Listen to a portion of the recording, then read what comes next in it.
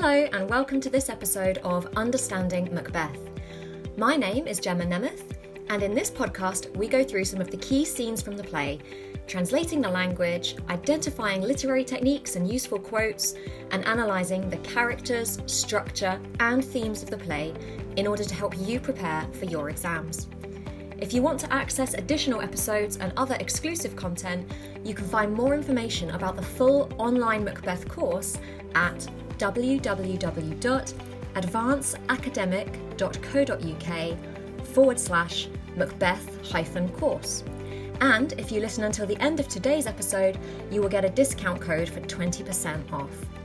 Now let's get started with today's episode. Act 1, Scene 1.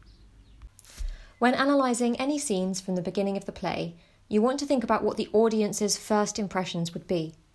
This is where Shakespeare introduces the key characters, the setting and the plot, so it's important to think about how all of these things are presented from the start of the play.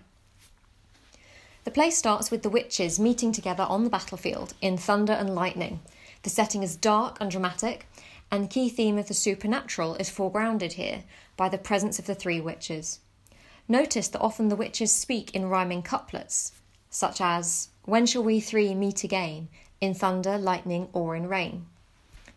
The effect of this is that it makes everything the witches say sound like a spell or enchantment, highlighting their supernatural abilities and making them seem more intimidating to the audience, particularly to a contemporary audience who are more likely to believe in elements of the supernatural. When the witches are discussing when they will meet again, notice that the third witch says, "There to meet with Macbeth." So we know that already the witches are controlling the situation. They know the future and are deliberately contriving to meet Macbeth so that they can set the events of the play in action by giving their prophecy. One of the most important lines in this scene is when the three witches together say, "Fair is foul and foul is fair." You might see this being referred to as a number of different literary techniques. Firstly, we have alliteration, linking the words fair and foul together, which you may notice are contradictory words. So we also have an example of juxtaposition or contrast. Even more specifically, this line is an example of antithesis. Antithesis is when you have contrasting or opposite ideas, words, or images positioned together in a line that is grammatically parallel. So, for example, here the first half of the line says fair is foul, and the second half of the line says that foul is fair. So each half of the line is saying the opposite. This is also an example of paradox, because it is not logically possible for fair to be foul, because the words have opposite meanings. It would be like saying that night is day or hot is cold. This is a very important quote to learn because there are so many excellent things you can say about it. Firstly, notice again how the paradox and the poetic nature of the line make it sound more like a spell or enchantment than everyday speech. So really highlighting again the supernatural elements of the play already here at the very beginning.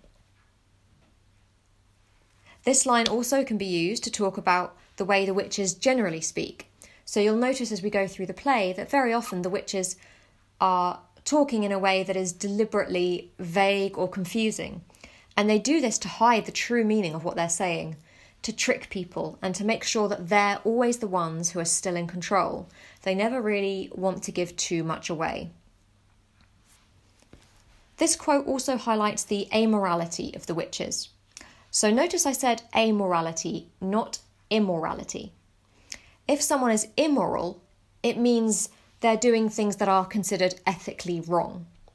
If someone is amoral, it means they show no regard whatsoever for what's right and what's wrong. They act as if morals don't exist at all. This idea is clearly present here as the witches are essentially saying that good is bad and bad is good, so there is no right and wrong. As I said at the beginning, it's really important to think about how Act 1, Scene 1 prepares us for the rest of the play as an audience. And what this quote hopes to do is to introduce the chaotic world of the play that we are about to enter. So appearance versus reality is a key theme of the play, because the play is set in a world where nothing is as it seems. Right is wrong and wrong is right, fair is foul and foul is fair. Thank you for listening to Understanding Macbeth. I hope this was helpful for you in deepening your understanding of the play and getting you ready for your exams. If you want to access additional episodes and other exclusive content, you can find more information about the full online Macbeth course at www.advanceacademic.co.uk/Macbeth-course. And as a podcast listener, you can get 20% off any of the course packages by quoting the code MacbethPod. That's MACBETHPOD. You can also reach out to me there about private tuition, revision support, and my practice paper marking service. Until next time, goodbye and happy studying.